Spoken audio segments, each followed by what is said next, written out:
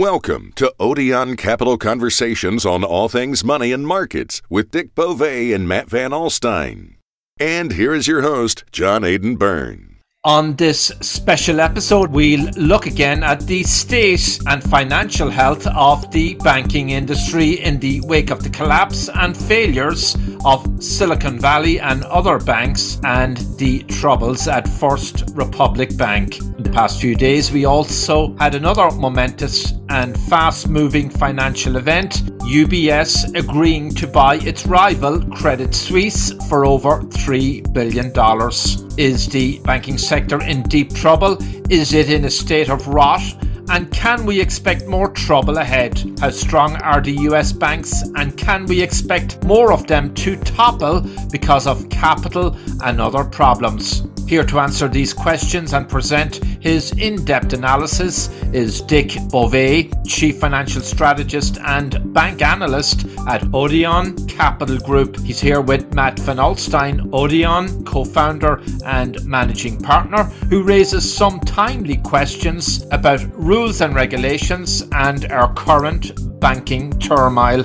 Dick says some sections of the media are recklessly attempting to create a run on the banks. He will explain what he means, and he'll also tell us what might be ahead for the banks. I'm here with Dick Bove and Matt Van Alstynne, and we'll be right back after this message. Current and future holdings are subject to risk, and past performance is no guarantee of future results. This podcast should not be copied, distributed, published, or reproduced in whole or in part. Information presented herein is for discussion and illustrative purposes only and is not a recommendation or an offer or solicitation to buy or sell any securities. Securities identified do not represent all of the securities purchased, sold, or recommended to clients. The views and opinions expressed by the Odeon Capital Group speaker are their own as of the date of the recording. Any such views are subject to change at any time based upon market or other conditions, and Odeon Capital Group disclaims any responsibility to update such views. These views should not be relied on as investment advice, and because investment decisions are based on numerous factors, may not be relied on as an indication of trading intent on behalf of any Odeon Capital Group product. Neither Odeon Capital Group nor the speakers can be held responsible for any direct or incidental loss incurred by applying any of the information offered.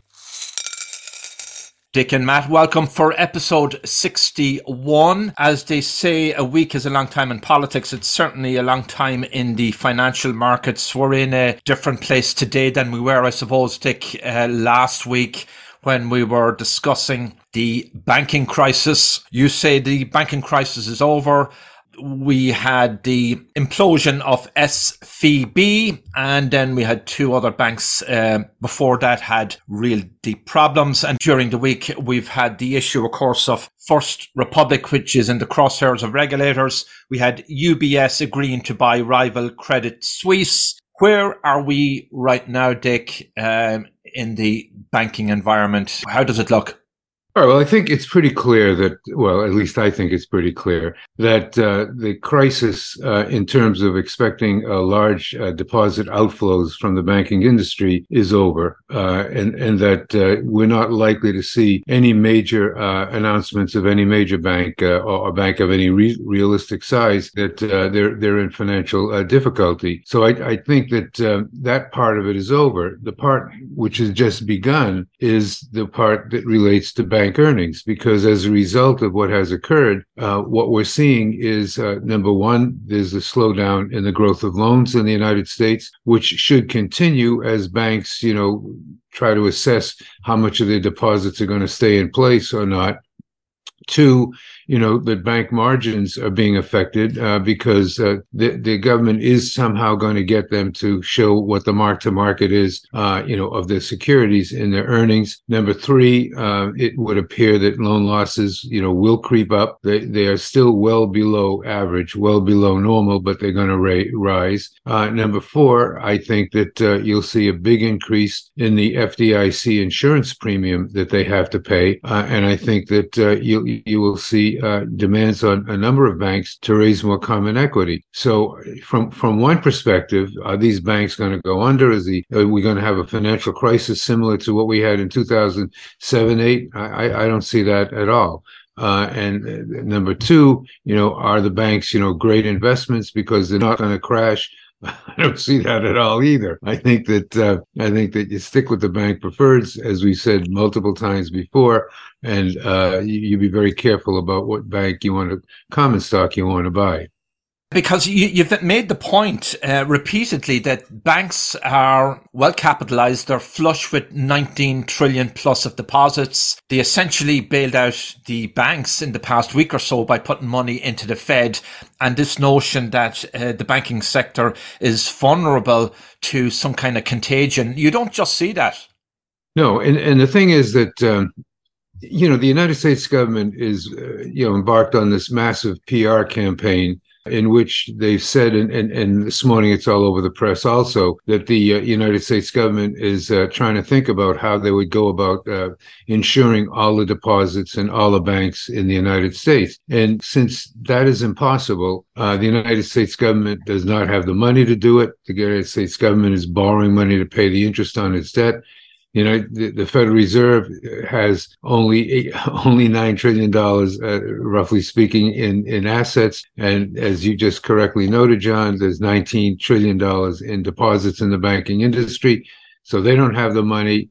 And the money in the Federal Deposit Insurance Corporation is laughable because they've got $128 billion, or 1.22%, I think, is the ratio of reserves against, the roughly $10 trillion. I said $8 trillion last week, but I think it's roughly $10 trillion in insured deposits. So, they can't do what they're talking about doing.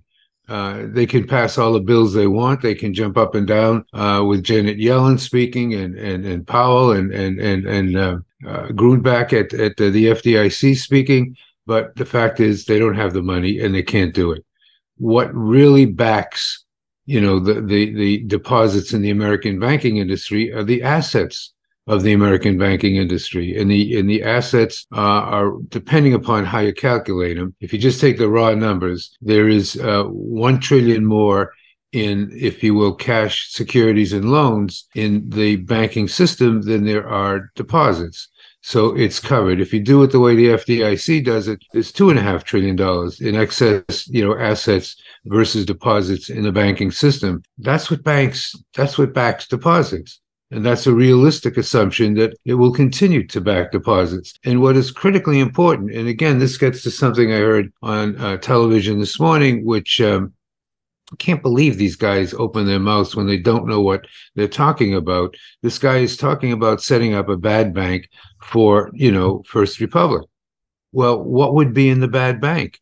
In a bad bank, you put all of the assets which are not going to pay. You're putting the assets which have failed, the bad loans. What would go in a bad bank of First Republic, since they don't have their bad loan level is way below the norm, they would put Treasury securities. How do you create a bad bank filled with Treasury securities? Particularly since if you hold the Treasury securities to maturity, you're going to get paid back 100%. But the point I'm making is they keep saying these things that have no sense, that make no reason, because they don't understand banking. They don't understand how it works. They don't understand what's in the banking industry, and they can't stop talking. That's a bad combination. I mean, is part of this just deflection? Because one of the reasons, and I'm naive when it comes to a lot of these banking archaic rules, but we're all catching up and reading that Silicon Valley apparently could buy 30-year treasuries and not have to post any collateral and put them in a hold to maturity account and not have to recognize the losses. And if those are the rules that the regulators set up, and then when those rules get used, maybe in a aggressive manner by Silicon Valley Bank, and then it blows up in their face and they have to be seized, is this just the FDIC just punting on, or whoever set up the rules that allowed 30-year treasuries to be held that way? Because if they didn't have that rule that let Silicon Valley Bank do what they did, we wouldn't be in this situation. Am I missing something?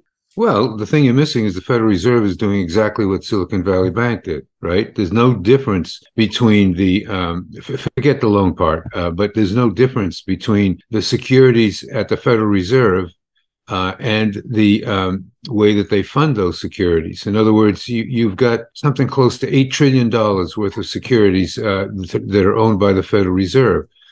48% of them mature after 10 years, okay? 10% of them mature after 5 years.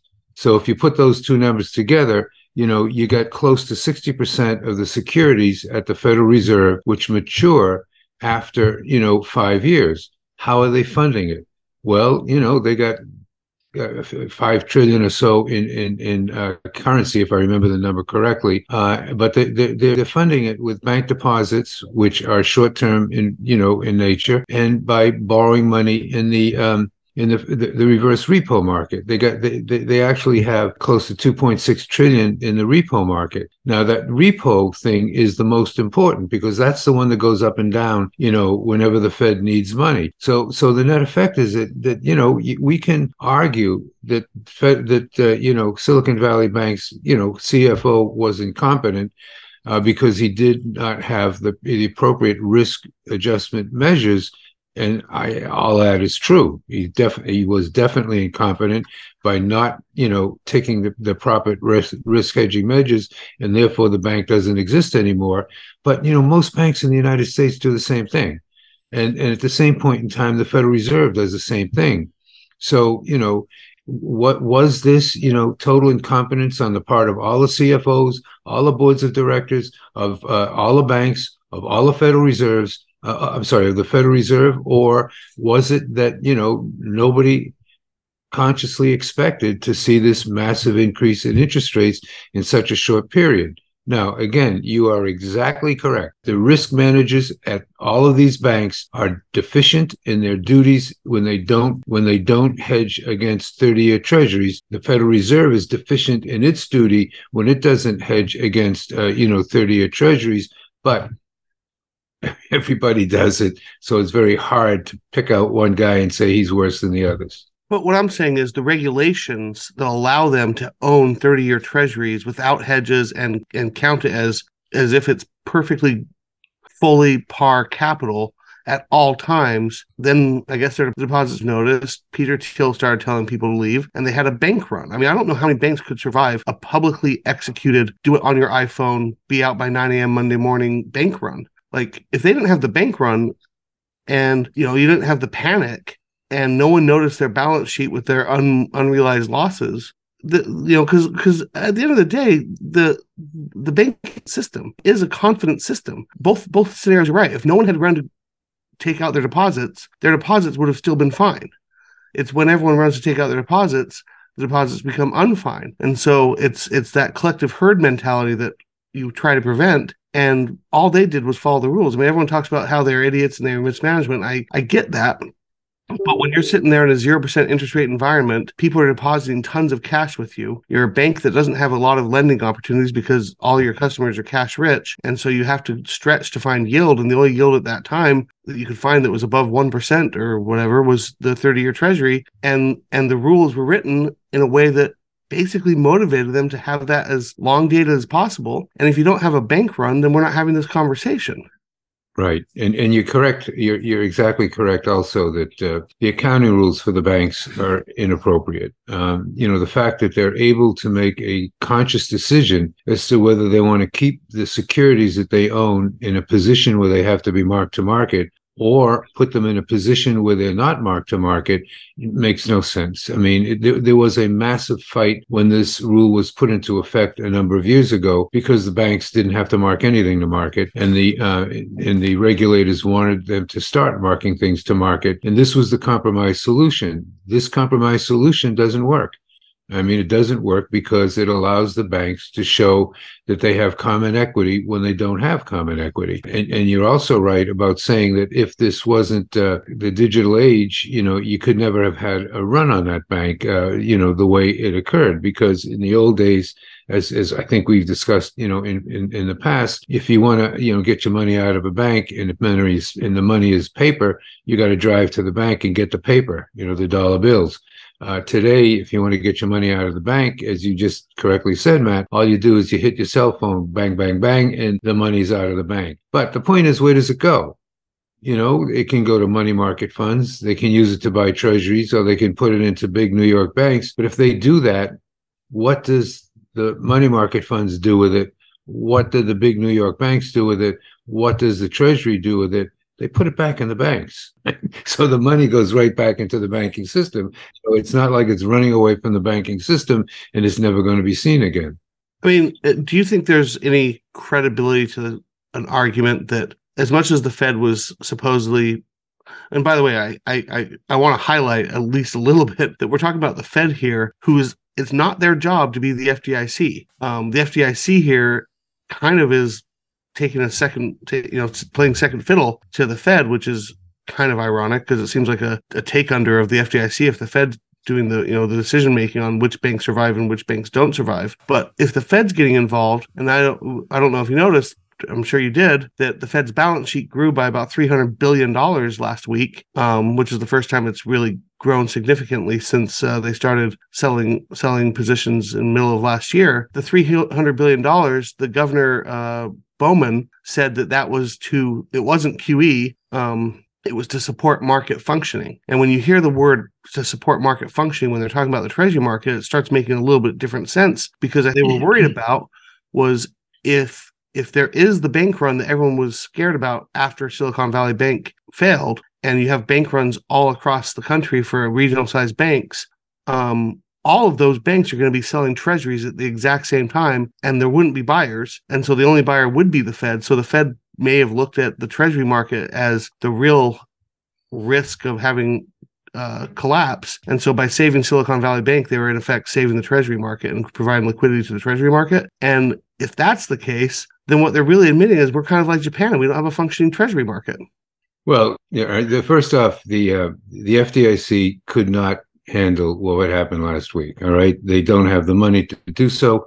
And they only are allowed to step in to a bank that they take over. So they were allowed to step into, Signature Bank, into, Silicon Valley Bank, but they couldn't touch Silvergate because Silvergate just liquidated on its own, and they didn't touch First Republic because First Republic was not in the same position as the two that went under. All right, so they were out of the picture because they didn't have an obligation to take care of this wider issue, and because they didn't have the money to, even if they were under the obligation to. So then you go to the Fed. Did the Fed do anything to assist the situation? The answer is no. They did nothing.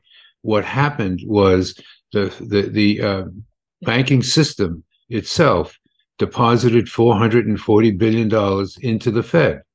That's the reason that the Fed balance sheet went up. It went up because the banks put in $440 billion.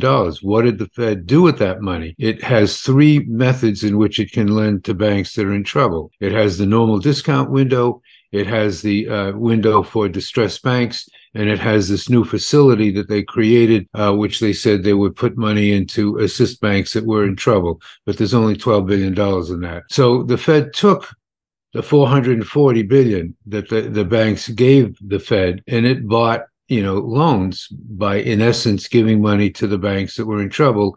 It gave $300 billion in money in that fashion. It still had another $40 billion to play with because of the excess that they got from the bank deposits, and they reduced the size of their borrowings, of the Fed's borrowings. They reduced the size of the Treasuries, went down a tiny amount. The mortgage-backed securities went down a tiny amount, and they paid off something like $120 billion in reverse repo. So the salvation of the banking industry last week was not the Fed. It was the banking industry. And this whole theory that people are going to take their money out of banks that are small and put it into the big banks in New York, and therefore the big banks in New York are in good shape and the small banks are going to go under, that people don't understand. There's a correspondent banking system that was created back in the 1700s in the United States, in which the big banks will give the money back to the small bank that is failing if they think the small bank is being run reasonably. So that, people may argue correctly that, sure, all this money is going to New York, to be safely handled, but the people in New York are putting it back into the regions, to help the banks that may be in trouble. So again, we got this huge PR game the U.S. government is playing, that we're behind the banking industry. We're the ones that are going to take care of it so that you're not going to lose anything in your deposits, when they haven't put up a dime. All they've done is put up their mouths, and, the banks are putting up all the money that is being used to save the banks, which means that the banking industry is not in trouble. because the banks are able to save the banks without using any money from the Federal Deposit Insurance Company, without using any money from the Federal Reserve, without using any money from the United States Treasury. They solve the problem on their own. But, you turn on the television, you pick up a piece of news, you won't find that anywhere. You just won't, because these people who are talking on television and who are writing these articles in the news have no clue as how the banking industry in the United States operates. Of course, a lot of those deposits, Dick, the 19 trillion plus is COVID money in a sense. I mean, the government could make the argument, guys, we sort of give you a lot of money during COVID. But the other interesting thing that Matt was saying, this whole digital run on the banks from last week, I'm fascinated by that, because we wouldn't have seen this, Dick, in an earlier generation, obviously. So people could withdraw their money over the weekends. I did read a report, I don't know if you're aware of this, that there was one customer of SVB was successful in withdrawing most of their funds, and then on the last withdrawal, the system frozen them. So I'm wondering, is there any, will that ever become an issue, an infrastructure issue, that there's a digital run on banks in America in a worst case scenario and the system freezes up? Well, the system didn't freeze up. I mean, it freezes up when the FDIC takes over the bank. Then the bank refuses to give you your money back. It's now the FDIC's job to give you your money back. What you said earlier is correct, but let me adjust it a little bit. COVID did result in this huge increase in money in the banking system. But again, the government didn't put it there. The government borrowed $4.25 trillion from the open market, and it took that $4.25 trillion and put it into bank accounts. So the net effect is, again, we have this belief that the government is there solving all of our problems, taking care of all of the difficulties, when in fact the government never put the money into those bank accounts. They were an agent because they borrowed it, took the money, shoved it into the bank accounts. The Federal Reserve never helped the banks last week. They took the money from the banks, acted as an agent, shoved it into the other banks. So the net effect is, until we realize that this is a capitalist economy and that capitalism works, and it showed how impressively well it worked last week, and we keep running to the fact that it's the Fed, or it's the government, when it isn't either the Fed or the government.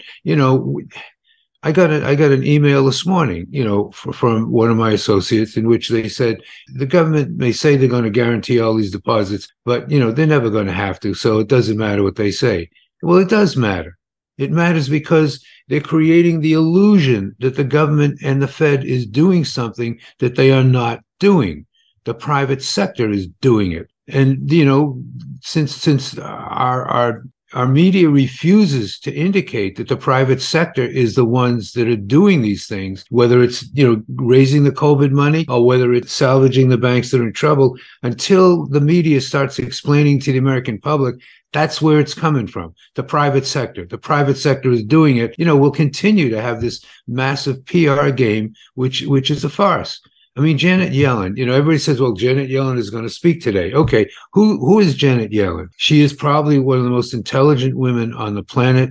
She went to Brown University, which is the elite school of the Ivy League. I went to the Ivy League. Brown is the elite school. I didn't go. I went to Columbia, which was not the elite school. She went to Yale. She taught at Yale and Harvard. She was on a number of presidents' committee. But when you put her into the real world, she was the president of the San Francisco Fed when Wells Fargo was doing the things that were not very nice. She was the president of the San Francisco Fed when Countrywide Credit, did the monstrous things which led to the problems which almost bankrupted Bank of America. She was at the San Francisco Fed as a trusted advisor or what have you, when some of the biggest S&Ls in the United States went bankrupt. She comes to the Fed and she's there when they do this quantitative easing, which resulted ultimately in this massive increase in money supply and the increase in inflation. She's an academic genius.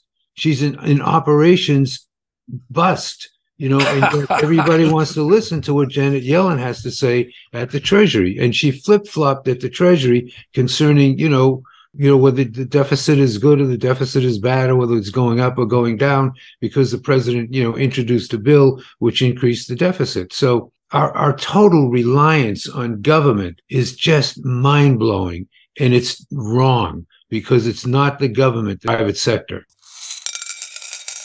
I have a different take, and maybe it's because I'm not understanding fully what you're saying, but what you have with Silicon Valley Bank is it's been seized. It's owned, I guess, by the FDIC right now. Right. And supposedly they're trying to find a buyer, but from what I can gather, it's taken a historically long time to find a buyer. So how is the private sector stepping in on Silicon Valley Bank? It seems to me that it's running kind of the way the FDIC wants it to. And then my second point, and I guess is more broad. Well, let's stop on the first point. Sure, go ahead. Where's the money coming from the FDIC to take over this bank? The insurance money that banks pay.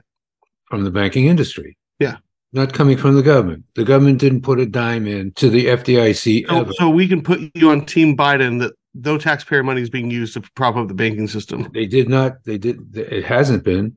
It may be it someday, but I'm just enjoying putting you on Team Biden. But I don't want to be on that team. my second point, though, my second question is, again, you're right. I have no basis to trust the media. I think they're wrong. I think you have to assume they're wrong. But then, that's where you get your information. And for some reason, you forget that they're always wrong and you tend to believe them. It sure seems like the FDIC and the Fed and Secretary Yellen are digging really deep to find just the tiniest thread of authority to do this apparent, raising the insurance cap. And you see people on TV, both Democrats and Republicans, Senator Warren to Senator Rand Paul, from Matt Gaetz to Stolnick, the congresswoman from Michigan, Democrats and Republicans talking about how they're against the FDIC doing unlimited guarantees because it feels like privatizing profits and socializing losses. And yet they're digging deep to find this authority. We have a system. The system was passed by Congress. The Congress said $250,000, and that was raised from $100,000.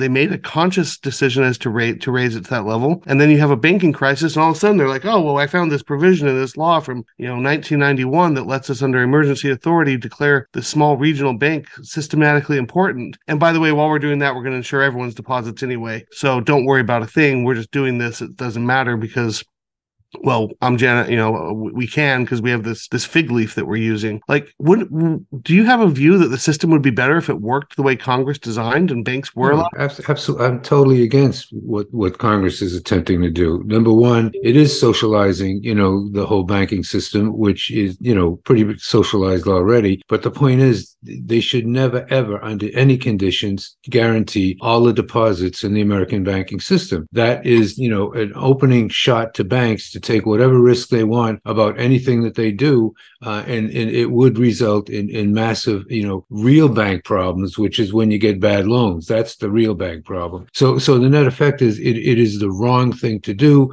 And again, it'll never pass anywhere ever. And, again, it takes your eye off the ball. The ball is not the federal government, the Federal Reserve, the FDIC. The ball is the private banking industry. And the private banking industry is handling its problems on its own, whether it's through the FDIC, through the Federal Reserve, or through providing loans to the government, because the banking system is the biggest buyer of treasuries in the country.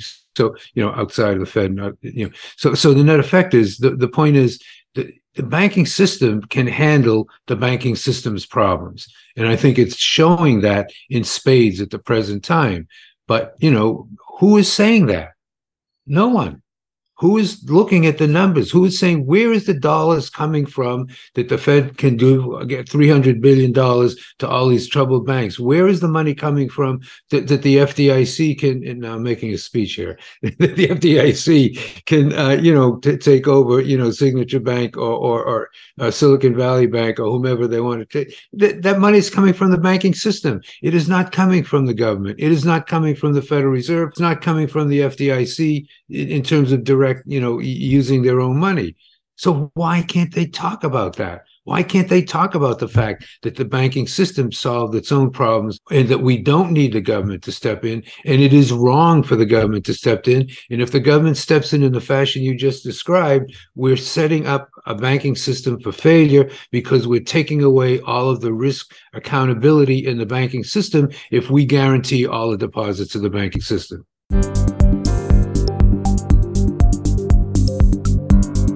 You're listening to Odeon Capital Conversations with Dick Bove and Matt Van Alstuyne of Odeon Capital Group with this special episode on the banking crisis. And I'm your host, John Aidan Byrne. Questions and comments? Email podcast@odeoncap.com. That's podcast@odeoncap.com. Dick, you mentioned that you could see the FDIC insurance rising to 1 million, if I heard you correctly. No, they've got 128 billion. All right. What I'm saying is that they charge a premium to banks. All right. The money, the money that goes into the FDIC is an insurance premium, which is paid by the banks, less the cost of running the FDIC. That's the reserves that the FDIC has, right? No, I was referring to deposit insurance for customers. It's 250,000 now. Do you see that rising further? Yeah, I mean, I think, when you get finished with this big discussion, the government wants to show that it's going to do something. They'll probably increase it to $500 million, or maybe larger than that. Yep. But more importantly, they will go out to the banks and say, your premium was XYZ. Your premium is now significantly higher. And the biggest banks will pay a bigger increase of the premium than the small banks. I mean, if the small banks pay 2%, the big banks will pay 5%. Anyway, the point is, again, the banking system will be asked to come up with the money to solve the problems for the banking system. I want to pick you up on something you said last week, and I want to mention a report out this morning, and it's by a media person, and your take. You mentioned that maybe banks that could be vulnerable were maybe some of the smaller community banks because of their deposit base and I guess interest rate sensitivity. Charlie Gasparino this morning, or in the past 24 hours, put out a column saying that he was talking to top financial executives who have privately identified as many as 25 regional and mid-sized banks in the neighborhood of 15 billion to 200 billion in assets that are ripe for failure. And then he went on to say the ill-fated Silicon Valley signature banks and today's latest headache, First Republic, are the festering sores that signal an even greater degree of banking rot. Well, I mean, I think isn't that exactly what I'm saying? You got some guy who is known for being strident and attempting to create headlines, getting out there and making these statements without having any clue as to what the real numbers are because he didn't check. And where is he getting the information? He's getting the information from banking executives who'd love to see these smaller banks go under so they could get the deposits and the loans that are in that smaller banks. And of course, the American public is supposed to accept, this unverified series of statements, whether by him or whomever he was speaking with, as being correct about what the status of the American banking system is.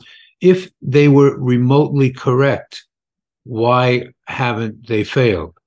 All right. In other words, why don't they fail?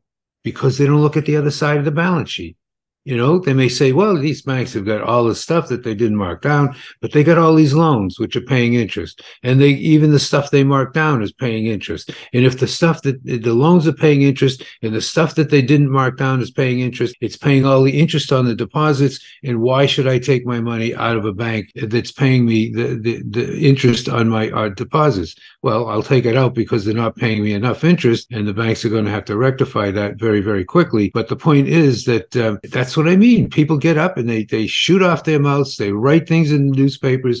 They get on television. They don't know what the hell they're talking about. They never went to check any of the figures behind what they're saying. They just say this stuff.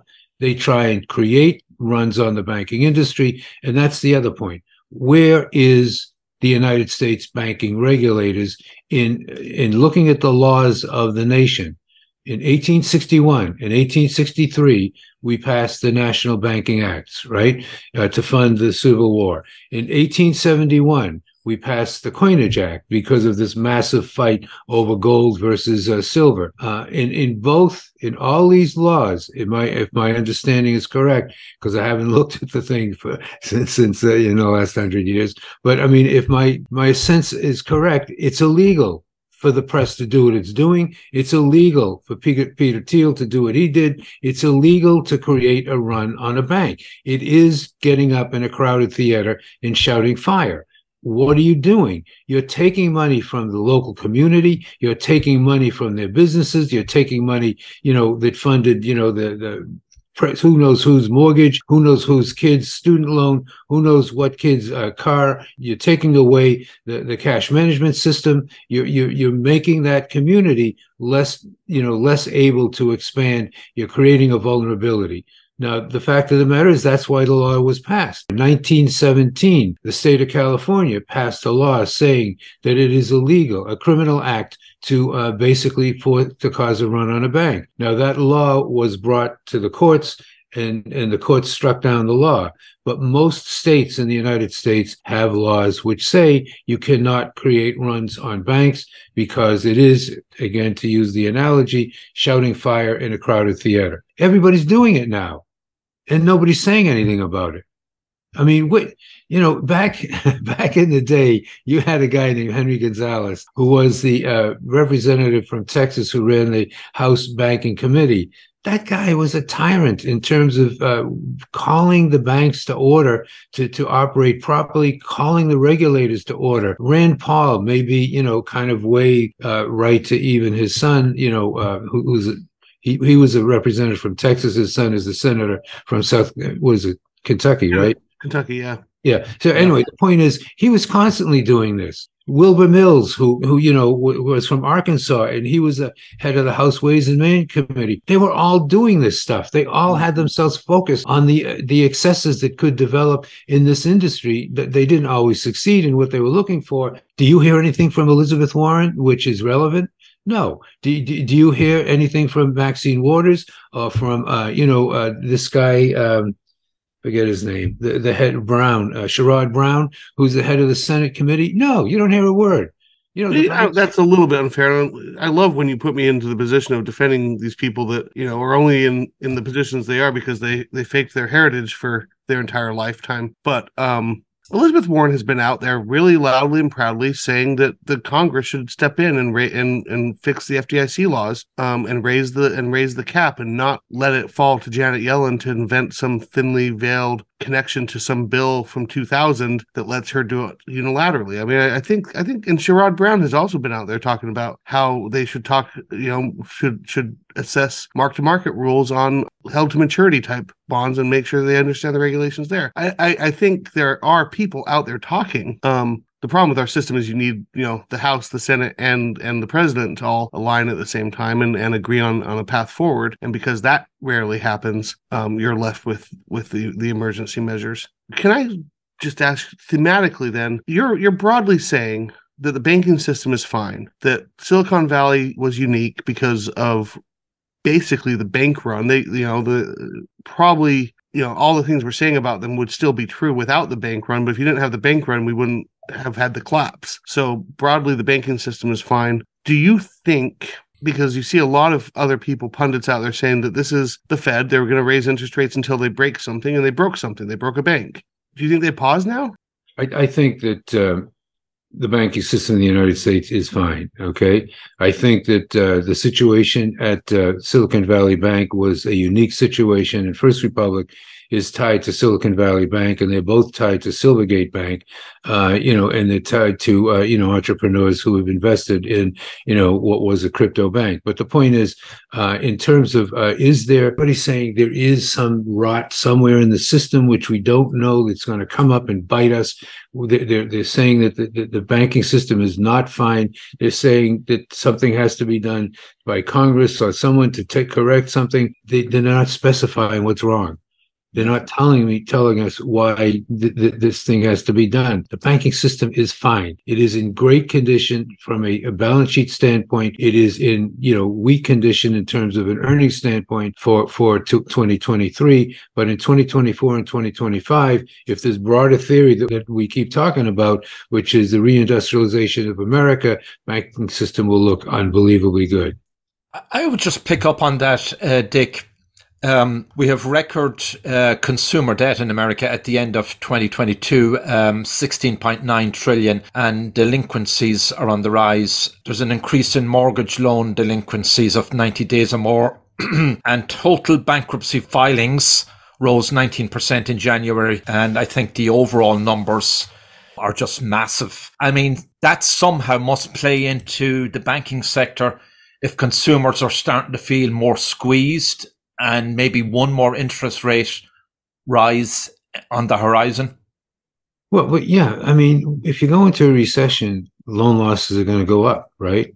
And the consumers are always going to be at the brunt of where the biggest loan losses are as a group. I mean, individual companies will do more than consumers. The question is, if 95% of the people in the United States pay their debt in bad times, which they do, the fact that it goes from 0.5% to 2% to 3%, who are not paying at the present time, is that something to get, freaked out about? I don't think so. I think that, instead of talking all the time about how many people aren't paying their loans, people should start talking about how many people are paying their loans. And again, the American people are good people. They pay their debts. They pay their debts to the banking system. They have always attempted to pay their debts to the banking system as long as they get the money to do so. And until we run into a recession and huge job losses or changes in inflation, which wipes out real income, they have the money to pay their debts. They're paying their debts. And even though there will be a significant increase in loan losses over the next year, I mean, there's no doubt about that, it's not going to ruin the American banking system. It's the American banking system is in good shape because the American consumer pays his or her debts. That's the core. If they pay their debts, the system will do fine. They are paying the debts. The system is doing fine. There is excess cash in the system, and we should not be worried about any major collapse or problem coming from that side. And in terms of, these legislators who, after the fact, are now saying what they should do, to give you a difference between Henry Gonzalez and these guys or ladies, Henry Gonzalez would take a look at the increase in interest rates, and then he would take a look at what the banks are paying to depositors, and then he would have, a fit. All right. So what happened in the last, couple of years in which each one of these legislators kept their mouth shut? Number one, interest rates went up, we'll say by 5%, 4%. The banks gave 25% of that increase in interest rate to the depositors. The other 75% they put in their pocket. The banks, if you look at the earnings of the banking industry the way I do, which is pre-tax income minus the loan loss provision plus the loan losses, the banks made $330 billion as an industry in 2022. The banks made a lot of money. They got a windfall gain. They didn't give it to depositors. And the people who were most attuned to that fact were not the politicians like Henry Gonzalez, who died a long time ago. It's the American public. They took their money out of the bank. They have pulled 6% of the deposits of the banking industry out. And they took it out because the banks refused to pay them any part of the increase in interest rates, which the banks were benefiting from.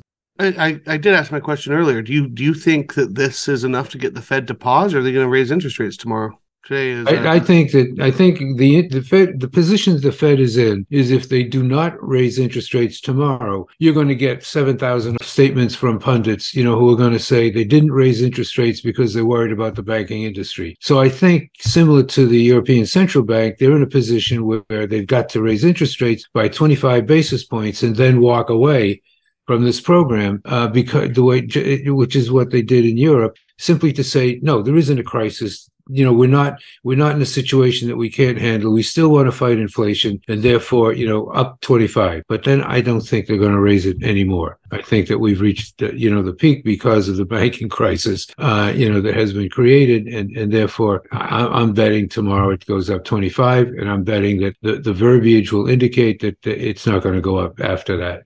But then that brings up Matt's point previously that you have to rise above the rate of inflation to bring inflation down in terms of interest rates, right? I mean, will inflation then stick around a lot longer? Well, again, I take the monitor's point of view, which is, if you're shrinking the money supply, you're going to shrink inflation. So Matt is going to be right. The rate of inflation is going to shrink below the interest rates because you can't shrink the money supply and expect prices to go up. You're basically saying, just my layman's version of it is, they're going to raise interest rates just to prove to the market they're not scared. But at the end of the day, they're ending this program because they've now broken something that's time to try a different tack to get inflation under control, which is maybe yield curve control or some other method. Yeah, exactly. That's exactly what I'm saying. Okay. You said it better. Dick, any thoughts about UBS agreeing to buy its rival Credit Suisse? Did it shock you, surprise you? You've covered both banks. It didn't shock me that they bought them because, as we said on this podcast for a number of times now, the Swiss would never let Credit Suisse go under, right? They just wouldn't let it happen. What shocked me, and which I think is totally inappropriate and wrong, is the way they bought it. Because they indicated that what they call these AT1 debt securities would not be paid, but the common shareholder would be paid. All right, now that's just wrong. I mean, common shareholders bear the risk of an organization. The debt holders, are lending money to the organization, and they deserve to be paid first if there are any assets available for payment. And then, if something is left, you give it to the common shareholders. What the Swiss have done is they've turned that rule upside down. And as a result of having turned the rule upside down, every bank in Europe that was using these AT1s as one method of, funding their balance sheets, are finding that they can't do it anymore. Because the Germans and the French and the Italians can all do what the Swiss did. So I think that the National Bank of Switzerland, which is their Federal Reserve, is going to be sued, for this thing. I think UBS is going to be sued. I think the old entity Credit Suisse is going to be sued. I think the lawsuits that are going to hit on this particular announcement are phenomenal because, the gift to UBS here is enormous. I mean, the Saudi Arabians must be jumping through their skin over what's going on because they put, a huge amount of money into Credit Suisse. So they did what they had to do, but they did it in a fashion which is totally incorrect, inappropriate, wrong. Everybody's wrong. Yeah, I've read a lot of analysis on the AT1s, and two things I've heard commonly or read commonly is, one, these AT1s at Credit Suisse are extremely unique in that they have it directly written into their prospectus that it's basically lower than the equity, and they treat it like debt for some reason. And people are waking up to that fact that they didn't read the prospectus carefully, because apparently this is not legal or not written into the prospectuses of other European AT1 type bonds. And the second thing I would say is a $3 billion exit for a bank that was, it's basically a startup. I think it started in 1856. They got a $3 billion exit round. That's kind of congratulations to them. That's true. But, most AT1s, and, obviously I've read what you've read about the fact that they don't have to be converted, but they're called convertible, for a reason, because they're supposed to automatically convert into common stock when they can't pay their dividends. In other words, the whole concept that in 2008, led to the creation of the AT1, because it didn't exist before then, was that we want a security in the bank where it will, if the bank runs into trouble and it can't make the dividend or interest payments on that security, it automatically converts to common stock, and the banks can't stop that from happening, nor can the holders of the debt stop it from happening. Now, this new wrinkle, I guess that it came into the new AT1s, is exactly what Matt said. They're saying that they don't have to pay them and they don't have to convert them, even though they're still called convertible securities. So the Credit Suisse and UBS are now basically, I know it's not your expertise, but from the outside looking in, it looks like the Swiss government is basically a one bank town, and the UBS credit spreads widened quite a bit on the basis of this announcement. Like, is Switzerland a country that we should be worried about, or do you think they're totally fine? No, you're right. It's a one-bank town. I mean, basically, my understanding was that, and the number keeps jumping around, but my understanding was that those two banks had somewhere between 40 and 60% of all of the deposits in Swiss banks in the country of Switzerland. If that's true, you got one bank. And all the other banks, may be serving, Arabs and Russians and other people, although UBS and Credit Suisse are probably at the top of the list doing that also. But the point is, I don't know anything about Switzerland other than it's an export economy. It's composed of very wealthy people, and it has a banking system which sucks in money from all over the world. They're all over China, grabbing money, for example. Their whole theory is, don't go after old wealth in China, go after new wealth, because new wealth doesn't have a banking relationship, and it's worked beautifully for them. So the fact is that it's now devolved down to one bank, and that is not good. Yeah, it's kind of scary. Yeah, the country that used to be known for, one, the healthy banking system, but two, the diversity of the healthy banking system is basically reduced to one bank. And I don't know much about Switzerland, but I believe their currency, they try to peg it to the euro, they try to be attached to the euro, but they're not a member of the Eurozone, and I don't think they're a member of the EU either. And so they used to be this like island of stability, and it's kind of interesting to starting to feel like they're not anymore. Well, it was always like a safe haven, and also shrouded in a lot of secrecy, right? Their banking system. Yeah. Well, you watch James Bond movies, right? What do they do when they show, right? Well, Credit Suisse is the bank in the James Bond movies. Well, I gotta go back and watch that over the weekend. In theory, obviously it's not Credit Suisse, but Credit Suisse dealt with anyone, anywhere, for any reason, and that's what brought them to their knees. Well, we're out of time, Dick and Matt. This time next week, we'll know and be able to discuss the outcome of the Fed's 2-day meeting on interest rates. That should be really interesting. And we'll talk about the banking sector again, I'm sure, Dick. And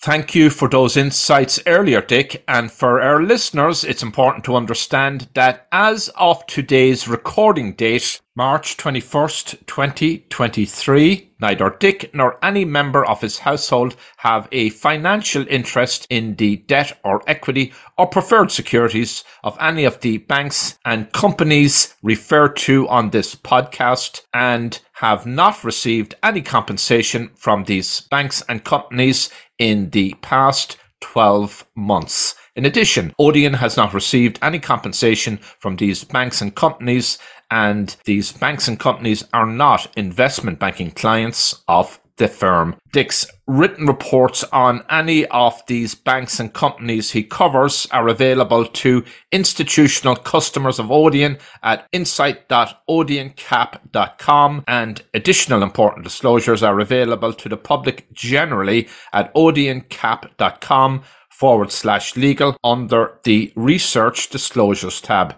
All investing involves risk, and you should consider those risks and your personal financial objectives before making investment decisions.